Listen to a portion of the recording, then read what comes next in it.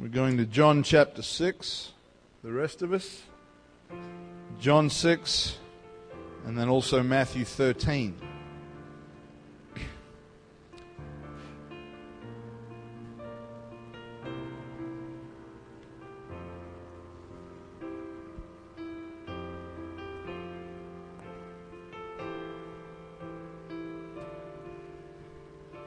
Who can tell me what the second verse of the song that we just sang was?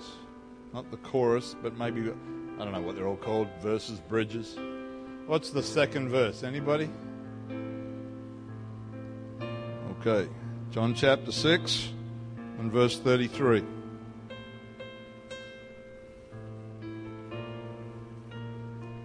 Says this, "For the bread of God is he which cometh down from heaven, and giveth life unto the world. And then said they unto him, Lord, evermore give us this bread. And Jesus said unto them, I am the bread of life. He that cometh to me shall never hunger, and he that believeth on me shall never thirst." Amen. We're going to possibly teach a little this morning. We're going to talk about bread making. It's not a cooking class, although that's probably one of the few things I could teach you how to cook, is how to make bread. But who likes bread? Anybody? Let's have some honest people in the house. Who likes hot bread? Okay.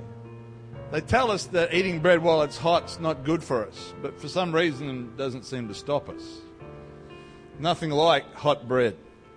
And a few years ago, well, actually more than a few, probably about 15 years ago, while the Royal Show was on, the Baking Industry Association of Western Australia had a booth, a display at the Royal Show there in one of the pavilions, and they got people to volunteer to come along, and somehow I got involved in that, and we baked bread. We made bread rolls all day long in this pavilion, and they were free. Whoever wanted them could come and eat them. You can imagine we couldn't keep up with the demand, because once that smell began to fill that building and then make its way through the door and head out, and then the word got out that the bread is free. We took that bread out of the oven and people were lined up 6 and 7 and 8 deep waiting for the next batch of bread rolls to come out of the oven, and we would pour them into the baskets at the front counter, and you'd think they'd never eaten for a month or something. They would burn themselves trying to get a hold of the hot bread so that they didn't miss out, because there's something about hot bread. There is something about hot bread. And bread is a staple in not every culture in the world, but in many cultures in the world. It forms a regular part of people's diets, and across this country today, there are probably a large number of people that had some toast for breakfast. Some of them might have a sandwich or a roll for lunch. And in Australia, at least in some parts of Australia, people will smear that black stuff on their toast that we call Vegemite.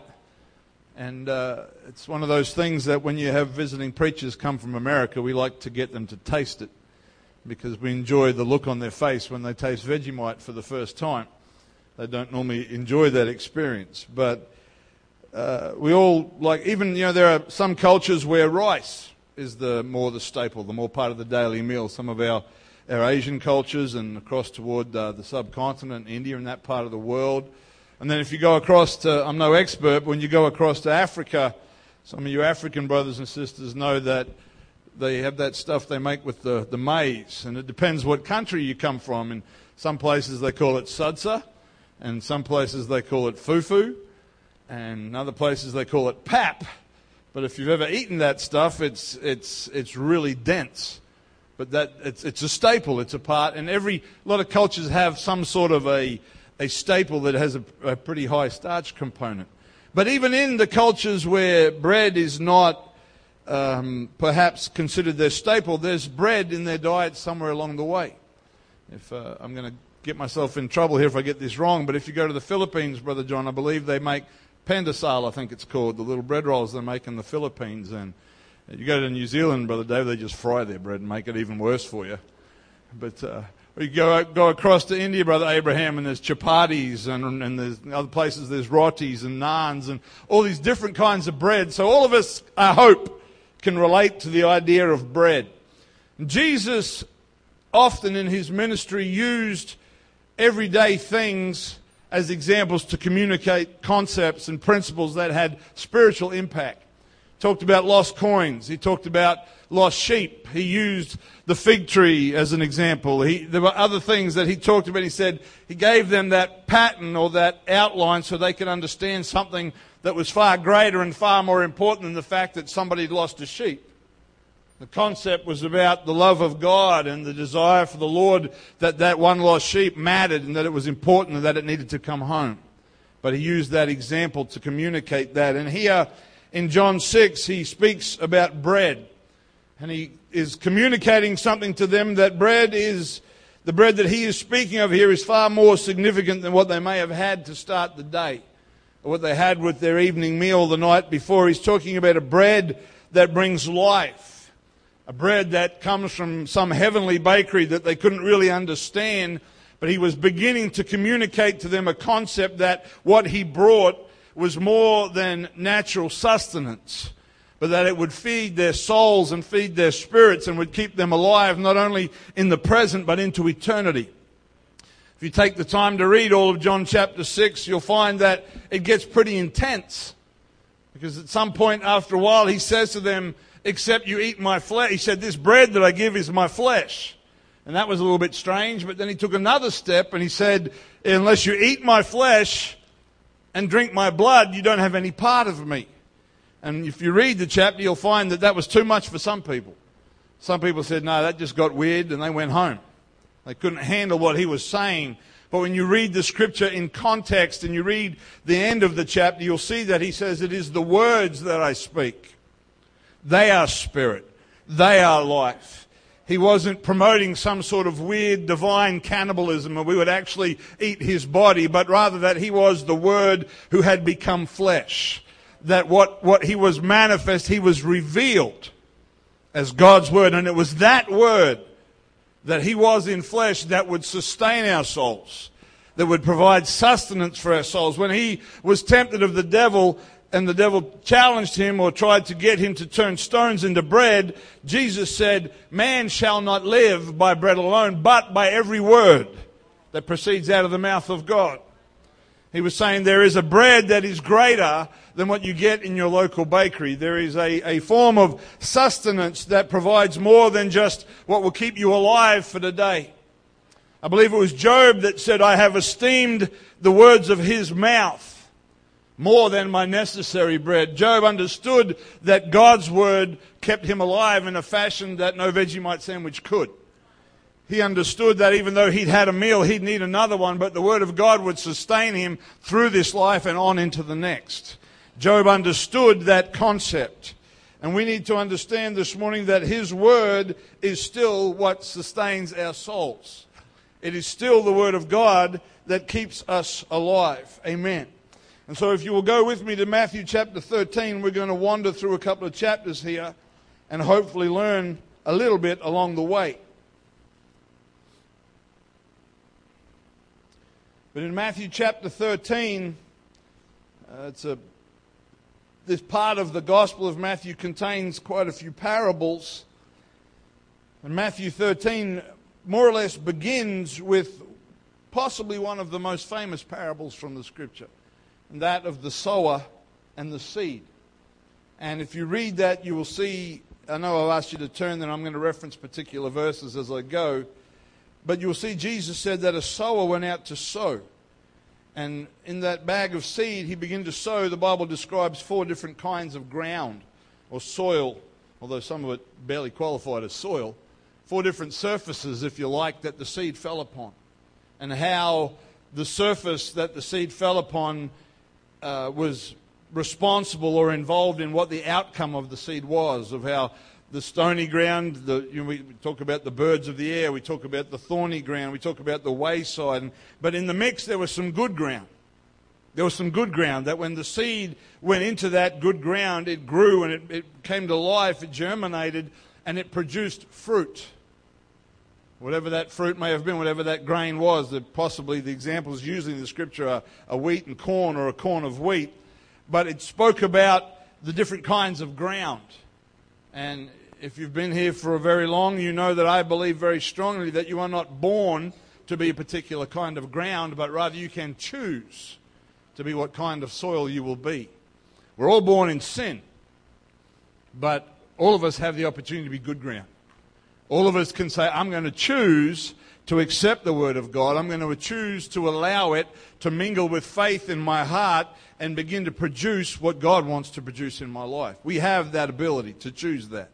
I don't believe it's some kind of soil lottery where you just get born bad ground. I don't believe that for a minute. The Bible says whosoever will can come. There's choice involved in that word will. But in this particular parable, in Matthew chapter 13, the emphasis is on the soil. The reputation or the quality of the seed is not brought into question. Nobody says, well, what kind of seed was it? Or is it good seed? Or is it bad seed? The seed was just accepted to be good quality. But the ground was what was making the difference. Good soil, bad soil, hard soil, thorny ground, and all the different options that were there. And you can read that, and Jesus had to break that down for them later on in that chapter and to tell them what it means. But a little further on in that chapter, we get to verse 24, and it says, another parable put he forth unto them, saying, the kingdom of heaven is likened unto a man which sowed good seed in his field. But while men slept, his enemy came and sowed tares among the wheat and went his way. But when the blade was sprung up and brought forth fruit, then appeared the tares also. So the servants of the householder came and said unto him, Sir, didn't you sow good seed in the field? From whence then has it tares? Or where did these tares come from? And he said unto them, an enemy has done this. The servant said unto him, do you want us to go and gather them up? You want us to tear the tares out of the field? And the owner of the field said, no, because while you gather up the tares, you might also tear up the wheat with it. You might damage some of the good that is there. He said, let them both grow together unto the harvest. And in the time of harvest I will say to the reapers, gather ye together first the tares and bind them in bundles to burn them, but gather the wheat into my barn. And so we started out with a parable where the ground was the focus. We moved along to another parable where suddenly it's the seed that's the focus. We had good seed and we had tares. The ground in this parable isn't discussed. It's just assumed that it's okay. But we recognize that there is the potential for good seed and bad seed to be sown into good soil. And seed is very important. And getting back to the subject of bread making, if you learn nothing else today, you might learn something about how bread works. But when I was being trained as an apprentice, obviously they were going to teach us how to make bread. We knew that. But they decided that it was important that we also understood where we got the stuff we made the bread from. How you ended up with a bag of flour. It didn't just magic. Bags of flour don't grow on trees. You don't go out to the field and harvest a bag of flour. But you go out to the field and you harvest wheat. And so they took us to the place where they refined the wheat. They took us to the mill and they took us through the process of how the wheat was examined and graded and processed and all the different things that I can't even remember because it's a really long time ago. But what was interesting was not all wheat is the same. It's not all the same. It grows differently, determined by its environment. In fact, in different countries, the wheat is different because of the environment. In Australia, wheat is considered to be, and you might say, well, you're Australian, you're just biased, but the wheat that grows in Australia is considered one of the best in the world because of the climate. It has the right balance of sun and rain and protein that is found within the wheat. The wheat that grows in countries where they don't get a lot of sun or they get too much rain, like maybe the UK, Sister Pam, their wheat's quite weak. It's not very strong. But then there's a kind of wheat that grows in Canada, which for one reason or another is too strong. It's too strong. You'd have a hard time making bread out of it. And so what they do is they take these different grains and they mix them. They mix the strong with the weak and they to come up with the right balance. And I don't believe that we can be too strong with the Word of God. The seed that we have is good. It's strong. It doesn't need to be examined or tested. We know that God's word is true, but we need to go back to it sometimes to see where we are beginning our process. Because if I get a nice bag of flour that's made out of wheat that I can't use, it might look like flour, it might feel like flour, but you're not going to end up with the right product at the end of the day. Amen. So we've got to know what it is that is sown in our fields. So the first parable talks to us about what kind of soil we are. And the second parable talks about keeping an eye on what gets planted in that soil. So there are stages that take place here. And you go a little further in chapter 13. Yeah, I can actually follow this through. It's a little bit like a bread making process. Because when you get to verse 33, the Lord said, "Another parable spake he unto them, the kingdom of heaven is like unto leaven," or we would say yeast, "which a woman took and hid in 3 measures of meal till the whole was leavened," or till it was all mixed through and it was doing what yeast did. And so we've gone from the ground to the seed, and now we're actually using the product that's grown. And when it says that she put yeast in there, there's obviously more than just flour and yeast. There's some water and stuff going in there to make that product. That's how it works.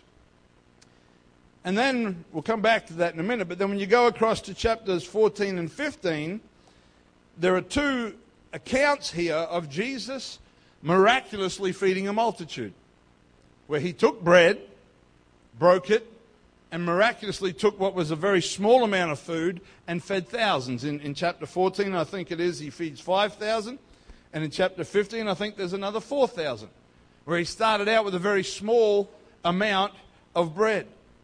And so what we see here in this process, if I'm allowed to maybe draw some parallels, is we first need to be concerned about what kind of ground we're going to be.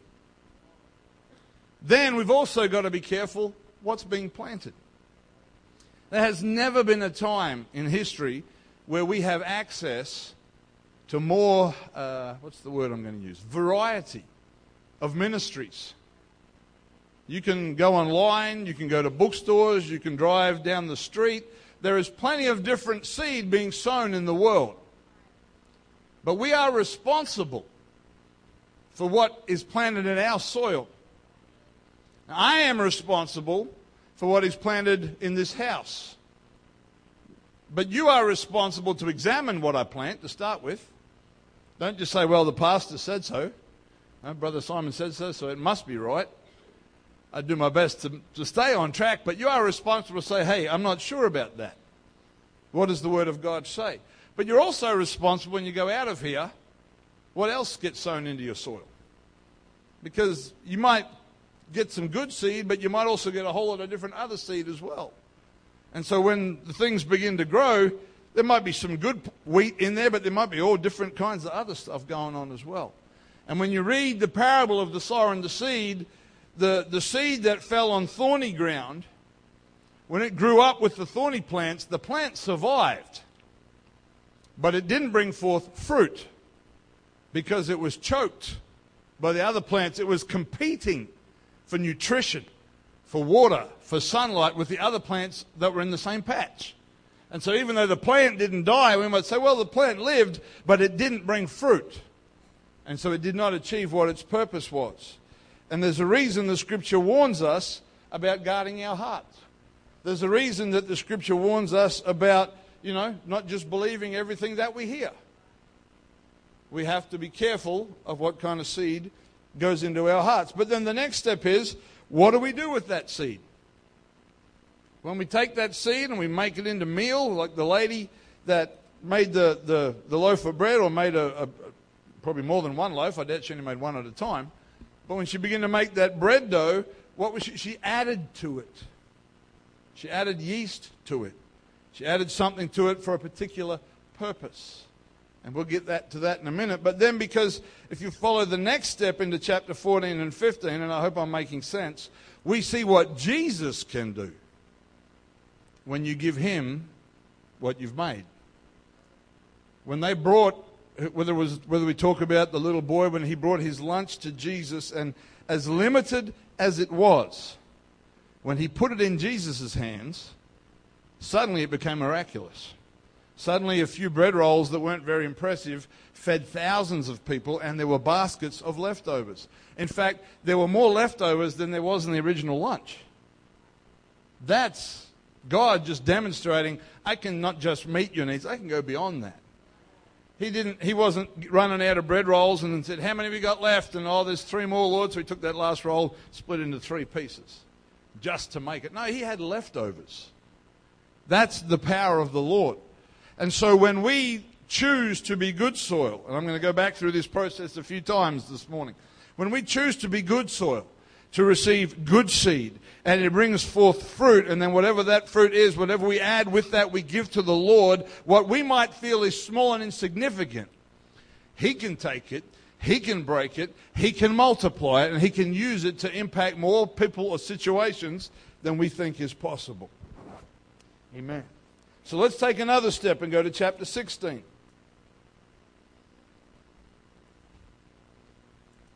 gets a little bit interesting here. The beginning of chapter 16 says that the Pharisees came with the Sadducees, tempting Jesus, challenging Him, desiring that He would show them a sign from heaven. And then the Lord goes on, He says, you look for these signs in the weather. He said, you can tell by the color of the sky at night what the weather's going to be like in the morning. He said, but you can't discern what's going on in the spiritual. You can't discern what's going on around about you. And then when they left Him, they departed. In verse 4 it says, a wicked and adulterous generation seeketh after a sign, and there shall be no sign given it but the sign of the prophet Jonas. And He left them and departed. I don't imagine they were very satisfied with His response. Lord, show us something supernatural. He basically said, you can see the signs around you, you're just too blind to see what's going on. And they probably got a little bit offended, and they went away. And then in verse 6, the Lord says, then Jesus said unto them, take heed and beware of the leaven or the yeast of the Pharisees and of the Sadducees. He said, you need to be careful about their yeast. And the disciples didn't really understand, because the Pharisees and the Sadducees weren't bakers. They didn't make bread, and they were thinking in the natural, and they said to themselves in verse 7, it's because we haven't got any bread with us that He said that. And the Lord says, He gets a bit frustrated. He's like, oh, you have little faith. I've got to break everything down and explain everything to you. And then He says in verse 11, how is it that you do not understand that I spake it not to you concerning bread, that you should beware of the leaven of the scribes and the Pharisees? And you read on in another passage, it talks about the hypocrisy being the leaven of the scribes and the Pharisees. So again, there are options here. We have the option of what kind of soil we're going to be. We have the option of what kind of seed we're going to allow to be planted in that soil.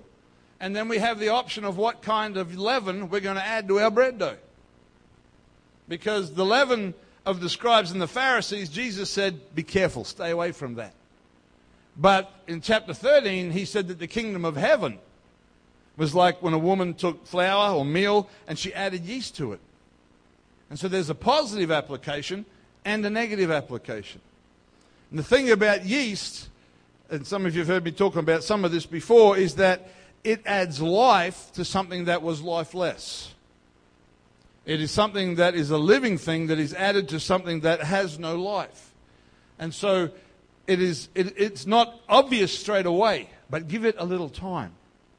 If I was doing a demonstration, I'm glad I thought about getting a whole bunch of hot bread rolls this morning and bringing them out, but I thought I would have lost everybody by the time everybody would be worried about getting a bread roll. But if I set up 2 bread mixes out here this morning, put a bag of flour in each one, added some water, bit of salt, and put yeast in one but not in the other, and then mixed them for 10 or 15 minutes till they were finished, and took them out and put them up on a big table or a bench in front of you, you couldn't tell the difference between those two. They'd look exactly the same. Big, white, blobby, sticky stuff, bread dough. You wouldn't be able to tell the difference just by looking at them. But wait a little while. Because one of them has something living added to it, and the other one doesn't. And so after a little while, as that dough begins to get warm, the one that has the yeast is going to start to grow. It's going to start to rise. Because there is something in there. And so we've got to be careful. What is it that we put in? Where do we draw that light? Is it the leaven of the scribes and the Pharisees? So often in the scripture, yeast or leaven speaks of sin or corruption. But in Matthew 13, there is a positive application which tells me that there is life that he wants us to have, that is good. But there are also other options that we can add that he does not want us to have. And usually, with time, what we choose will be revealed, just like that bread dough. Because you know, one of the hardest things about yeast is once you've put it in, it's really hard to take out. And it just starts. And it starts doing this thing. And some of you have heard me tell different stories, and if you hang around, you'll get to hear all my stories multiple times. So that's just a blessing. But back when I was learning my trade, there were times when you work night shift that you're a little bit sleepy or maybe not paying attention, and you would forget if you put an ingredient in that was supposed to be in there. And just like those two bread doughs, I'd be looking at that dough going, I don't remember if there's yeast in there. I got 50 kilos of bread dough in a mixer, and I'm going, is there yeast in that? Because you couldn't tell by tasting it. You couldn't tell just by looking at it. And if the weather was a little bit cool, it just didn't. They're just two big blobs of bread dough. And so I had to make a decision. Do I throw it out and start again? Or do I trust myself that there's yeast in that dough? Because you didn't have time. You had to get moving to get the bread ready for when the shop opened up. And so I made a decision in my wisdom that no, there was no yeast in this dough. Took that 50 kilos of bread dough, wrestled it out of the bread mixer and carried it out to the wheelie bin out the back of the bakery. Because if you don't put the yeast in, it's useless. Put 50 kilos of bread dough in the wheelie bin, closed the lid and went back to work and made it all again. But as the sun came up on a warm North Queensland morning, and that dough that I thought didn't have any yeast in it actually did, that dead thing was resurrected. The warm sun came on the green wheelie bin, and the beasts began to grow. And I went out to take some rubbish out, and the bin lid was lifting. And this big white monster was growing out of the bin. So you punch it, knock all the air out of it, and put it back, and put the lid down again. And half an hour later, up comes the... Because once yeast is going, it's almost impossible to stop. You can kill it, but you've either got to poison it with salt or put it in the oven and kill it. And what we add to our lives, it's a lot easier to make the good choice early than to fix it late. We choose to add the things that God wants at the beginning. What we get from that will be what God wants. But when we make bad choices, anybody made a bad choice before? We've got some honest people. Some of you just made a bad choice by not putting your hand up and being honest. But have you ever made a bad decision and then realized later on and gone back to try to fix it?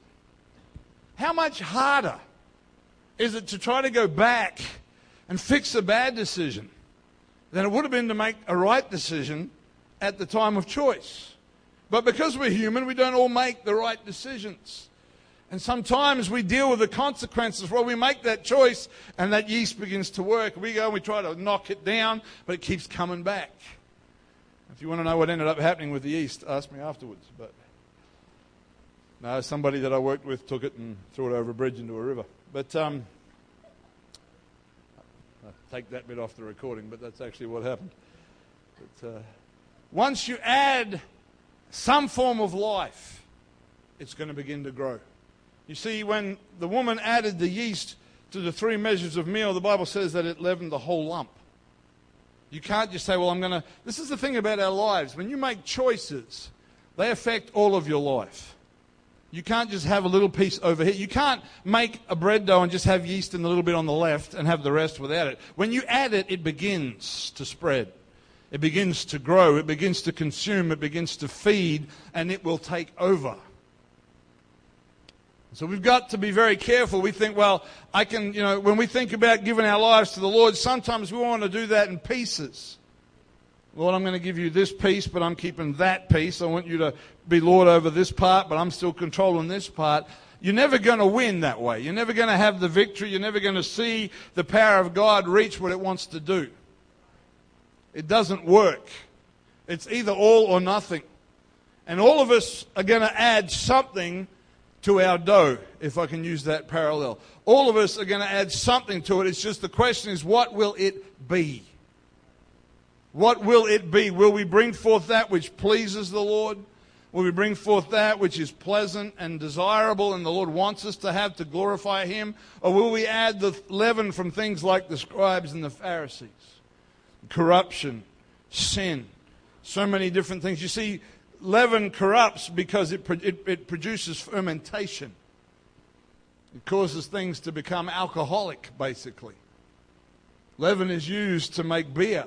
It's used to make other forms of alcohol because it brings corruption. That's the leaven of the scribes and the Pharisees. That's the leaven of the world that we live in. But the leaven that is like the kingdom of heaven adds new life. It brings life to something that was dead. It adds a bread dough. If you've ever made bread, when you make bread and it's got no yeast, it's like putty. It's like Play-Doh. There's nothing, it's just dead. There's nothing there, but you add yeast. And the thing about yeast is you can't see it when it's mixed in. You can't say, oh, I can see the yeast. No, you can't see the yeast. All you can see is dough. But give it a little while, and you'll see what's in that bread. Give it a little time when the sun comes up and the heat comes on, and that thing begins to rise. And sometimes we can be so foolish as humans sometimes. We think we can hide things. You're trying, my life is all good, I've given everything to the Lord, and behind you there's a wheelie bin with the lid coming up. And you turn around and you go, oh, push that down. Close the lid and like, thank you, Jesus, everything's wonderful. And up comes the lid again. But you know what? The thing is, you know what happens to that bread dough? The more you do that, the longer you do that, the more powerful the yeast actually becomes. It actually gets richer and stronger and smells more. It does. If you've ever seen sourdough bread, or it's got that strong smell, that's because it's been handled for a long time. Sin is the same. You can knock it down and you can keep closing the lid and you can keep trying to stop people from seeing it, but sooner or later the smell's coming through. And people may not know what you're doing. You may be doing a really good job of hiding it, but when Brother Moses is hiding things and I come down around him, it's like, looks good. Sharp young man. Dressed in his suit this morning, looks great. But if he was hiding something, sooner or later, you smell a bit funny, Moses. Sin cannot be hidden long term. You'll get away with it for a while. May deceive your brothers and sisters. May trick the pastor. That's not hard. But you'll never trick the Lord. Doesn't matter how many times you slam that wheelie bin lid. It's coming back. It's coming back. And so I want to have the kind of life in me that He wants to have in me. And some of you have heard me teach this before, but when you get back to the Old Testament and you look at the feasts, you see, God used everything for a purpose. There's, when the Word of God was given to us, there's nothing in there that He just put in to take up space. He didn't go to the publisher and they came back and said, oh, you need another 1,000 words. No, everything is there for a reason. Everything. And in the book of Exodus, when the Israelites came out of slavery and they came to the first Passover and then the feast began, that the Feast of Weeks is what it was known as in the Old Testament. We know it in the New Testament as the Feast of Pentecost. They didn't know it as Pentecost in the Old Testament because Pentecost is more of a Greek word. They didn't speak too much Greek in the book of Exodus. But the Feast of Weeks was 50 days after the Passover. 7 sevens. 7 groups of 7 lots of weeks. And if I could get off track really wild here, but when you look at the principle of Jubilee in the Old Testament of how that there was a certain period of time when slaves were to be set free. When these things brought victory and deliverance. And there's a reason for these numbers and what the Lord did. Because 50 days after the Passover, they had to have the Feast of Weeks or the Feast of Harvest. And Sorry, but my brain is going in too many different directions. At the beginning of that process, they would bring the first sheaf of wheat that they harvest, and they would wave that thing to the Lord. It was the sign of the beginning of harvest. And then later on, when they got to the end, they would have that feast, which we now know as Pentecost, which was symbolic of the end of that harvesting process. And they would take their sacrifices, and every feast had rules and directions of what was supposed to take place. And nearly every feast that Moses was given instructions for, the bread was unleavened, flat bread, no yeast. But when we get to this particular feast, harvest or Pentecost, the Feast of Weeks as we know it, they were to make the bread with yeast in it. So they had these two, there's even a measurement for how much flour was supposed to go into the dough and all that stuff. And so they'd make these two big fat yeast loaves, and they were to take them with the sacrifice and wave them unto the Lord. You think our church services are strange? Imagine if you came in Sunday morning, I'm up here waving a couple of loaves of bread and a dead lamb. Pentecost not that strange after all. But they were to wave those things, and there's a reason that the Lord specifically told them to put yeast into those loaves of bread. Because he knew the symbolism or the type that would be that some thousands of years later, when the day of Pentecost would come in Acts chapter 2, and that nation of Israel had been spiritually dead for hundreds of years. And that, so in a certain sense, as a nation, they were like unleavened bread. There was no life. But come Acts the 2nd chapter, 50 days after Calvary, 50 days after the Easter weekend, we'd call it, the resurrection, 50 days later, in perfect sync with the Old Testament, he poured out his Spirit unto a people that were spiritually dead. And life entered into the church.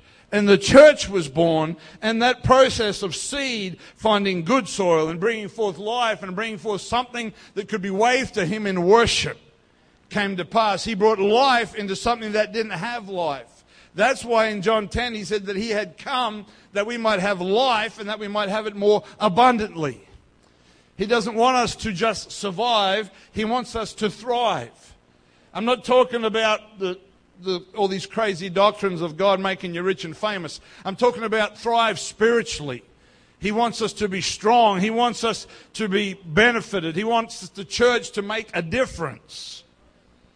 Nowhere in the scripture do you see God finish with the little bits. He always improves upon what he's done before.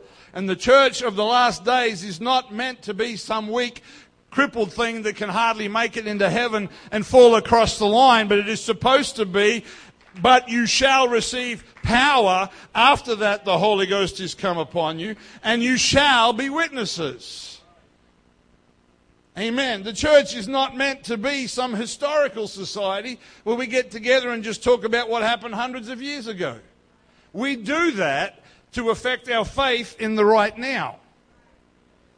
And if we can't find things that parallel in the present with what we read about in the past, we need to go to God and say, God, give me a little bit more of that life. Give me a little bit more of that leaven that would leaven my whole lump and make me into what you would have me to be. Amen. Bless the Lord. Bless the Lord. Turn with me to 1 Corinthians chapter 11. Finish up here.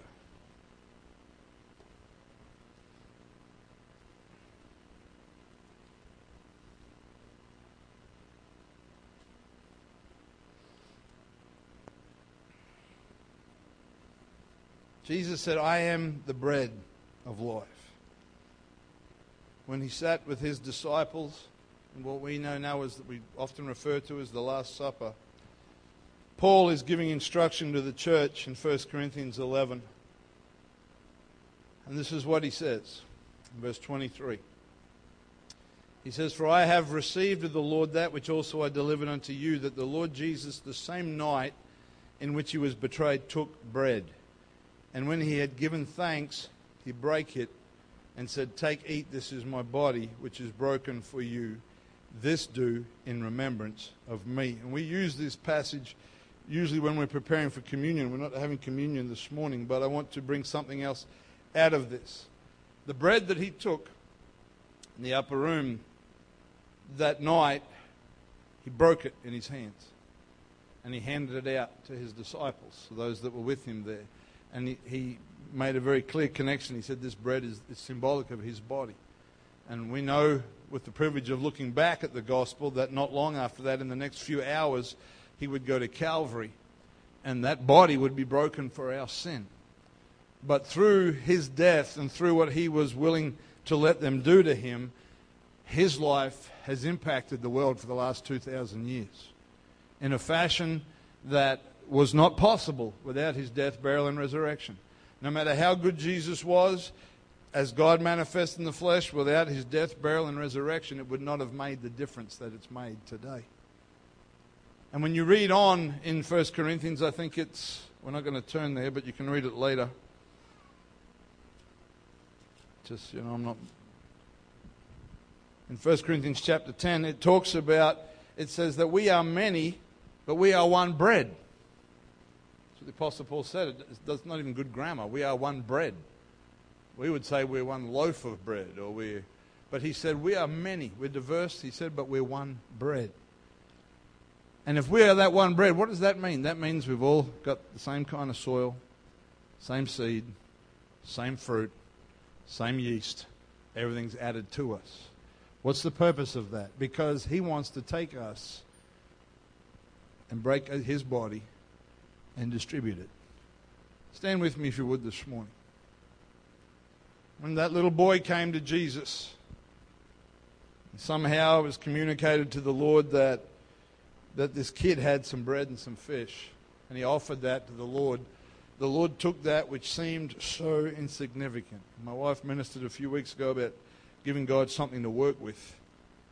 And he took that bread and he just began to break it. God wants to use this church to impact this city more than we think can happen because of our size or our location or how many people are here or what we do and what we don't do.